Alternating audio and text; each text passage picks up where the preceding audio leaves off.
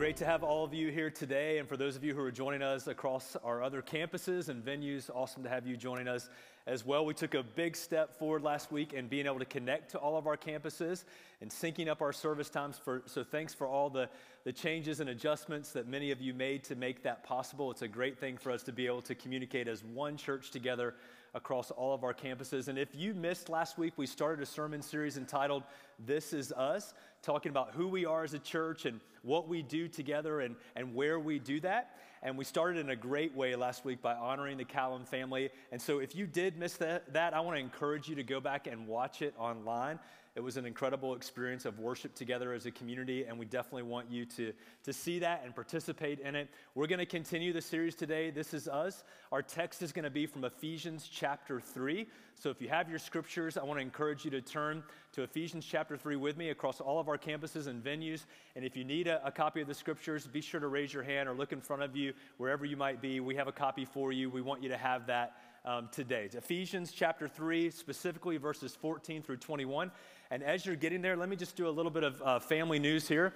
As a part of our series, we are going to announce the name of our church.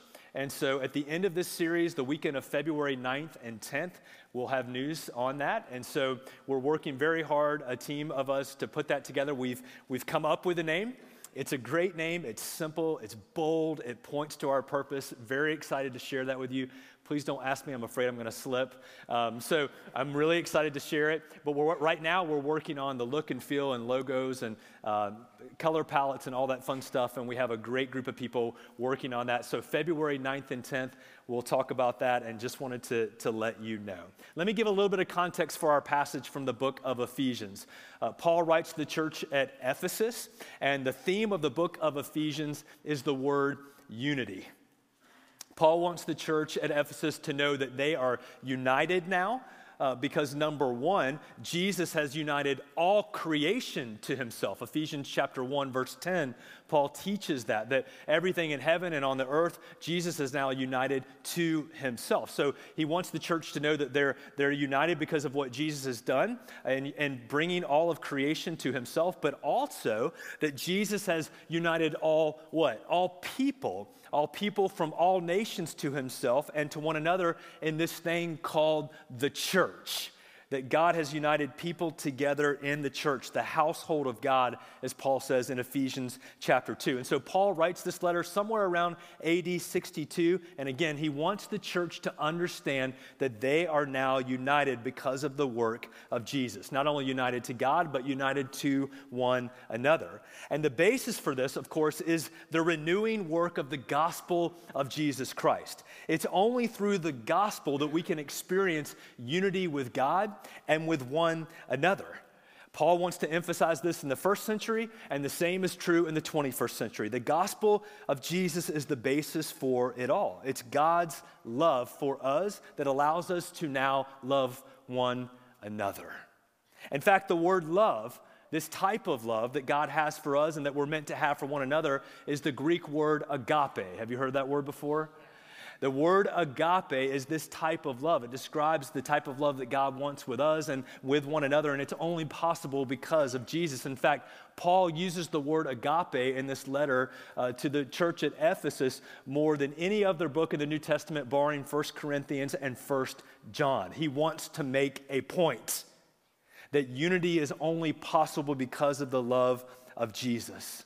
And when we come to our text today, and follow along with me here in Ephesians chapter 3, verses 14 through 21, the text that we come to here in this theme of unity is Paul's second great prayer that he prays for the church. He prays for the church at Ephesus, and it's a prayer that we can continue to pray today.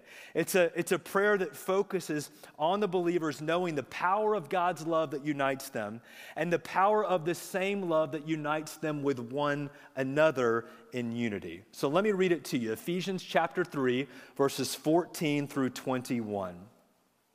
Paul writes, "For this reason I bow my knees before the Father, from whom every family in heaven and on earth is named, that according to the riches of his glory, he may grant you to be strengthened with power through his Spirit in your inner being." Verse 17, "So that Christ may dwell in your hearts through faith, that you being rooted and grounded in love and agape may have strength to comprehend with all the saints what is the breadth and the length and the height and the depth, and to know the love of Christ that surpasses knowledge, that you may be filled with all the fullness of God. Verse 20. Now to him who is able to do far more abundantly than all we can ask or think, according to the power at work within us, to him be glory in the church and in Christ Jesus throughout all generations, forever and ever. Amen. What a prayer. What an incredible prayer of unity through the love of Jesus. Most commentators agree about this passage, this second great prayer that Paul prays here in Ephesians 3. Most of them agree that verses 17 through 19 in the prayer is the pinnacle. It's the summation of Paul's great encouragement and prayer for the church. And so look at those verses again with me specifically, verses 17 through 19 in the prayer here in Ephesians chapter 3. And listen to these phrases again for your own heart, in your own journey. Verse 17, Paul begins by saying that Christ may dwell in your hearts through what? Through faith. Not through your works, not through your good looks, as good looking as all of you are, not through anything that you could do, but only through faith. The closest word that we have in the English language for the type of faith that Paul is describing here is the word trust. That we trust God, not in ourselves, but in the completed work of Christ on our behalf, and this is the gospel. We come to know the love of Jesus, not through our works or our efforts or our striving or our yearning, but through our simple childlike trust and belief in what Jesus has accomplished for us. The gospel is simply this, and we need to remind ourselves and preach it to ourselves every single day, that through the person and the work of Jesus Christ, God has fully accomplished salvation for us. Paul says, may you know this, and may it dwell deep within your hearts through faith. Jesus wants to live, he wants to dwell, he wants to embody your very hearts and your life. And so reading this text, we're reminded from this prayer that Paul prays for the church that we don't come to the church on the weekend to visit Jesus. We are the church. And Jesus goes with us because he dwells in our hearts wherever we may go. And I think you would agree with me that we live in a world that desperately needs to know this type of love. And you are meant to be the agents, the ones who carry this love through your own hearts because of the dwelling of Christ within you to a world that needs to see and experience this same type of love. Paul continues by saying that you would be rooted and grounded in what? In agape, in this love that unites us. We live in a world that is constantly changing, isn't it? It's difficult to know what we can count on and who we can count on. Am I alone in that, or are you with me? It's hard to know. And what happens as soon as you count on something or someone, a job or a career or a relationship or a situation, what happens? It changes. And Paul wants to on his tiptoes say to the church, there's only one person that you can count on, and his name is Jesus. You can be rooted. You can have both feet firmly rooted and planted only in the love of Jesus. And that's what God desires for each and every one of us. So many people today feel like they're slipping in their life. As soon as they grasp something, it slips away and it changes. They want to be rooted and they want to be grounded, and yet they chase all kinds of different things. Many of us do the same thing, searching for that groundedness, that rootedness that only can come from a relationship with Christ.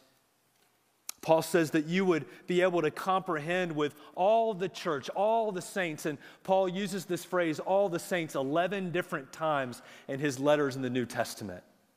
I had a professor that one time said, Chris, all means all, and that's all means. All means all, and that's all means. It's everybody. So he's not differentiating different churches or different levels of different Christians. He's saying it's all the church. Everyone who calls and believes on Jesus, everyone who is a follower of Christ is the church. That you would be able to comprehend with everybody in the church what is the breadth and the length and the height and the depth of the riches of Christ that are yours. In other words, that you would be able to continue to plumb the depths and the dimensions of all that Jesus has for you in your life. And here's my word for each and every one of you. No matter where you may be on the spectrum of belief, some of you have been following Jesus for years and years. Some of you are new in your relationship with Jesus, and some of you are still exploring what it means to have a relationship with Jesus. And we're so glad that you're here. Wherever you might be on the spectrum of your belief and following Jesus, there's always another step for you to take to know him more. Every day that you're alive is a day for you to know Jesus more, to take a step further in your relationship with Jesus.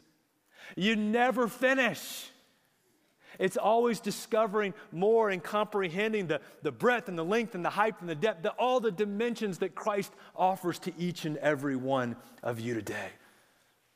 Your love never fails. It never gives up. It never runs out on me and on you. And aren't you glad for that? Aren't you glad for that? And then I love what Paul does here in verse 19. Follow with me. This is a play on words. He says, and that you would know the love, the agape of Christ, that surpasses what? Knowledge. That you would know something that surpasses knowing something. That's what Paul says. And basically what he wants to communicate to the church and to each and every one of us is that you can know a lot about God. Stick with me here. You can know a lot of things about God and not know God. You can believe a lot of things about God and not really believe God. Do you hear the difference? Even the demons believe. Even the demons know. You can know a lot of things, you can believe a lot of things and not really know and not really believe and make it your own. And Paul says, my prayer, my plea with each and every one of you is that you would know. You would know a love that surpasses all knowledge, that you would experience it for yourself. And then here's the goal, that you would be filled with the fullness of God, to the brim with Jesus. Now, here's the truth, and we're getting to know each other, and I know that I'm a new voice for many of you, but here's the truth. You can either be full of yourself or you can be full of God. And we could categorize it in a lot of different ways and use a lot of different words. But at the end of the day, you can be full of yourself or you can be full of what Paul describes here, the fullness of God. All that God has for you. Many of us have gone through life trying to fill our hearts and our lives with different things that will never fill us. That will never fill us. Not in the way that Paul describes here. Because your heart was made to be filled with the love and the riches of Christ. To know your purpose and your destiny as a person. That God had you in mind before the world was ever created. And if he pulled his wallet out, your picture would be in there. That he loves you that much. And there's nothing in this world that can ever fill your heart like the fullness of Christ. And knowing and experiencing him. Paul says, yes, church, I want you to experience this in every dimension possible. And then we come to the close of Paul's prayer here in Ephesians 3. Follow along with me. Verses 20 and 21. This is known as the doxology of the prayer. The word doxology comes from two Greek words that become a compound word, doxa meaning glory and logos meaning word. And so it's literally a word expression of glory. The glory of God expressed in word form. And that's what Paul does here in verses 20 and 21. And this doxology that Paul gives shifts the focus from the recipients of the letter, the church, each of us, to God, the one who's over all of it, and that it's all about anyway. Gang, it's always been about God, not about us. It's always been about him. And verse 20 here can literally be translated to the one who is able to do beyond everything, listen to this, far in excess of that which we ask or think. The way I would say that, and I hope it's a phrase that becomes a part of our church together for years to come, the way I would describe that type of prayer, that description that Paul gives in verse 20 is only God. Something that only God can do. Only God can reconcile sinners like you and me to himself. Are you with me? Only God could take people like us and change us and make us a new creation. Only God could do that. Only God could work in the hearts of people in the first century and in the 21st century just the same to manifest that same type of love for one another, to be united to one another. Other people that include opposite end of the spectrum types of people, not just people who are like you, but people who are very different from you. Think about it in the context to the audience that Paul's writing to specifically in the first century. These are Jews and Gentiles, opposite end of the spectrum type of people. And Paul's saying, now because of Jesus, you are one. You have been united. Only God could do that. And if first century Jews and Gentiles can live together as one body of Christ, 2 churches in Charlotte can do the same. And more than that. And the church is the central context of this prayer, isn't it? Because God's glory is manifest in his church, in his people. It's the place of his praise. The church is not a building. The church is a people. It's you and me, people who are followers of Jesus. And praise is given to God for the genuine reconciliation. And the word reconciliation is not just the cessation of hostility. It is the complete unification between us and God. So praise is given for this genuine reconciliation that has happened between God and people and between God's people only because of Jesus.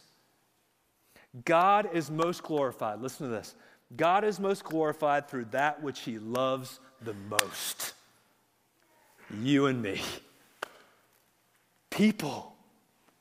And so Paul's doxology, this incredible statement here, also serves as a transition in the book of Ephesians from the doctrinal portion of Paul's letter, which is chapters 1 through 3, to the second half of the letters, chapters 4 through 6, which is the application. And this is so appropriate, right? Because doctrine always becomes ethic. What you believe will ultimately inform how you behave. What's down in the bucket comes up in the well. What's down in the bucket of your heart comes up in the well. Through your actions, through your words, the way that you live, what you believe informs how you behave. And Paul knows this. This is what he's writing to. He starts with what we should believe and then how that should apply to our lives. And if we believe, church, if we believe in this only God type of power that Paul describes here, specifically in verses 20 and 21 in Ephesians 3, then we must live and behave accordingly, right? Let's be a church together that believes for things that only God can do. Let's pray prayers together, prayers that things only God. It can't be described in any other way. Things that only God could do. And let me challenge you in your own life, because each of you carries in your own situations and your burdens and your hurts and your pain and things that are happening in the season of your life. And my guess is that many of you have situations right now where you're going, if God doesn't come through, I'm not sure what's going to happen. Maybe I'm through. And God's office, let me just remind you, beloved, God's office is at the end of your rope. When you're finished with yourself and you're done with your own efforts, that's when God can do his most powerful work. When those only God miracle stories and happenings can occur. Let's be a church that trusts God in that way. That believes God for his word, takes him at his word, and things that only he can do. The truth is that we are completely and utterly dependent on God anyway. We always have been.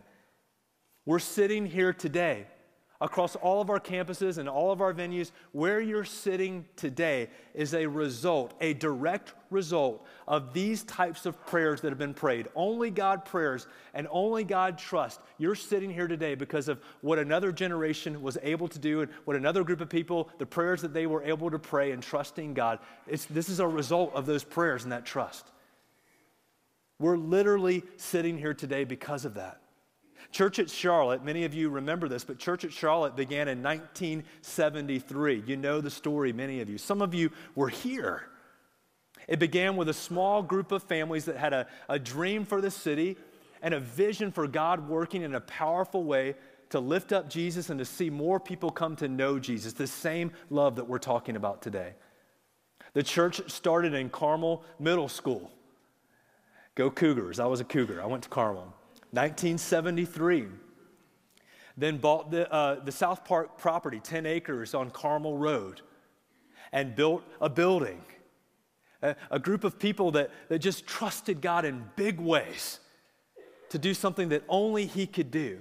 And I love the story I was told this week by a family that was here and was a part of all that and prayed those prayers and believed God for these big things, that they cut trees down on the South Park property and sold the wood to go back to the church. I love that. After the first building was constructed on the South Park campus, there was a debt that was owed to a vendor. Some of you know this story. The debt was $28,000 and the church didn't have the money. This was 1981. And so there was an offering that was taken. And the church gathered together and brought in their offering. And the first two gifts that were put in the offering plate that morning in 1981 were from two children who brought their piggy banks in.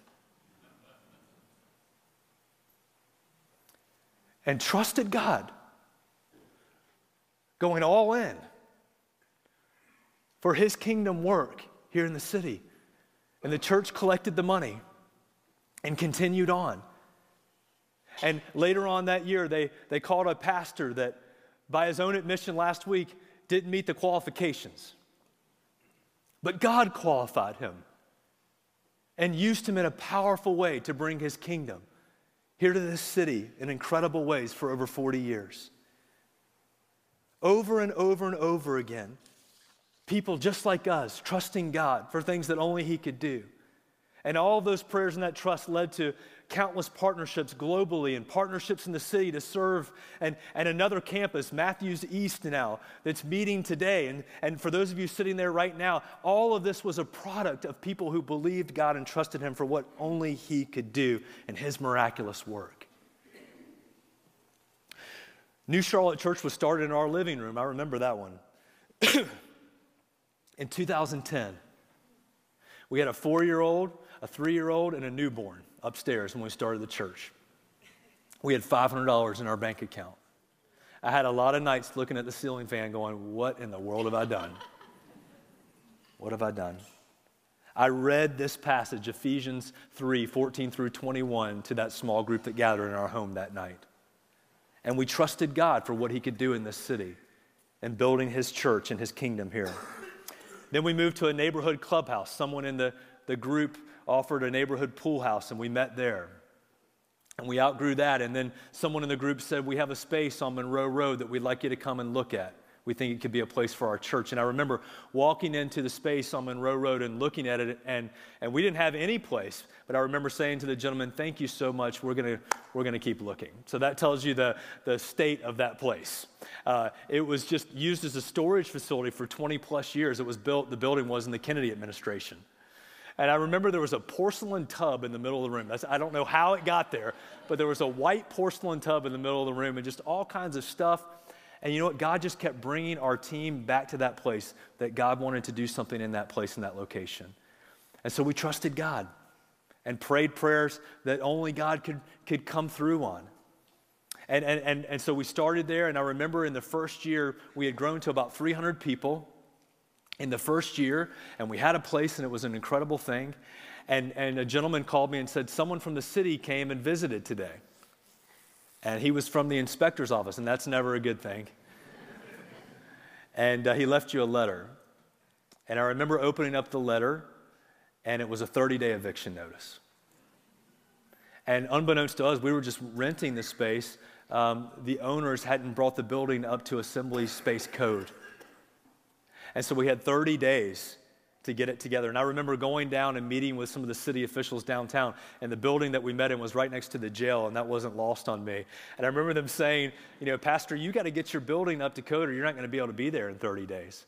So I remember standing up in front of a group of people and saying, we've got to raise $350,000+ to bring our church up to code. And it was nothing extravagant. And we're talking about, just fire hydrants and stuff like that had to be put into place.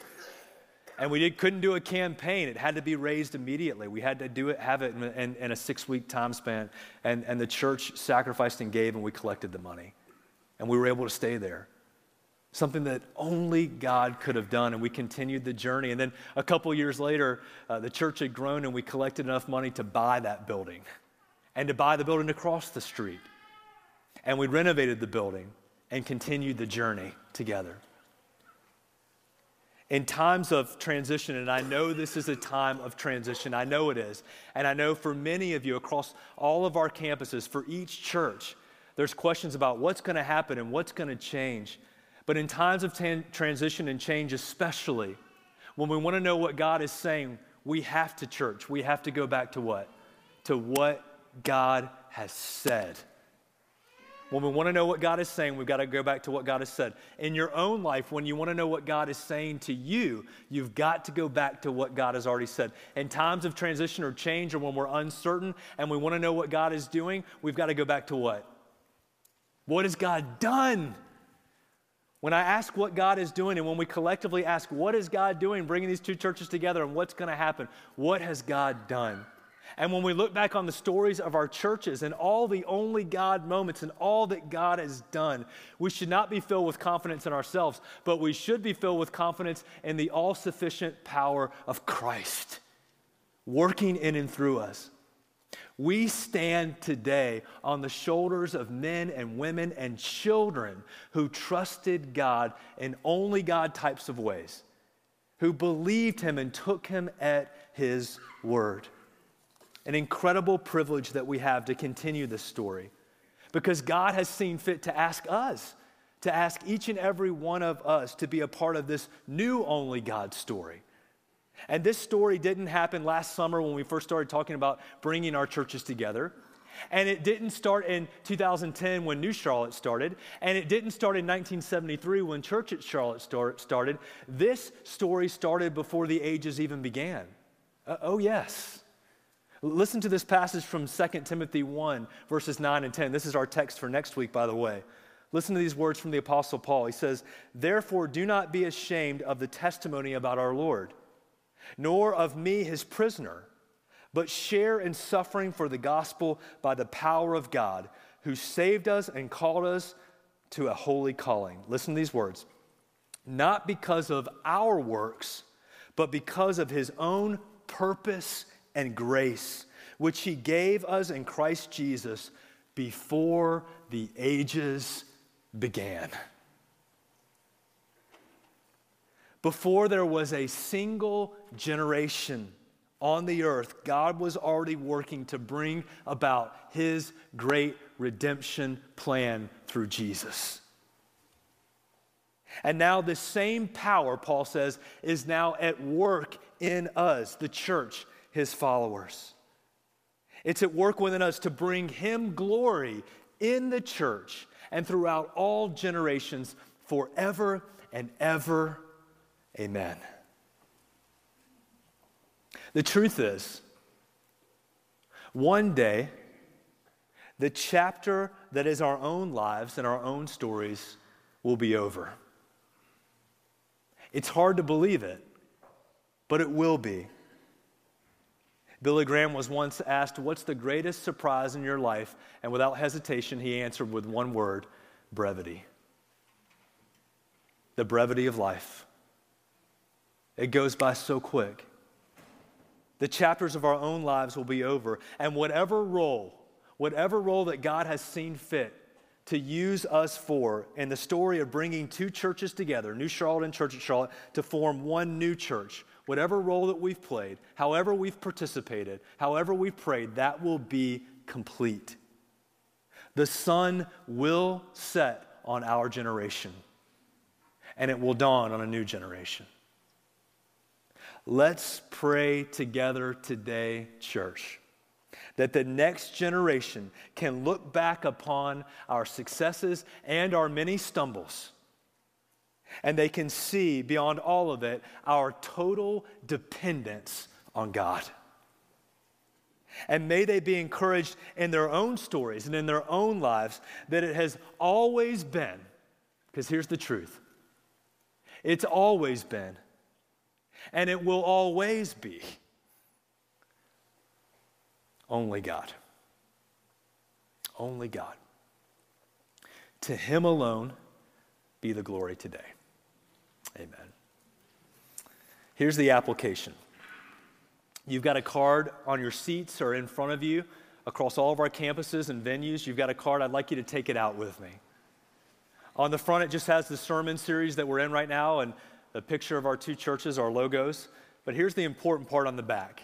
Our two words today, only God.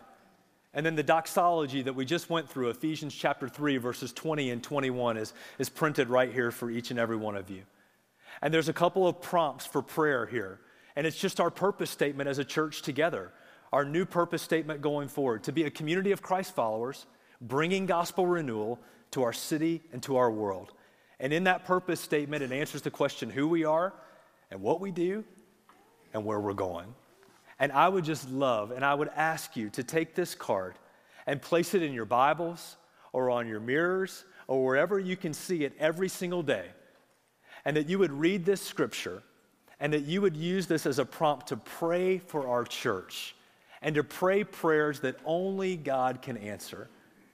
That we would trust God and believe him and take him at his word. Would you do that? All right, let's pray together.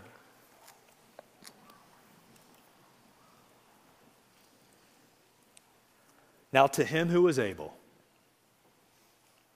to do far more abundantly than all that we could ask or think, according to the power at work within us. To him be glory in the church and in Christ Jesus throughout all generations, forever and forever. Amen. Amen.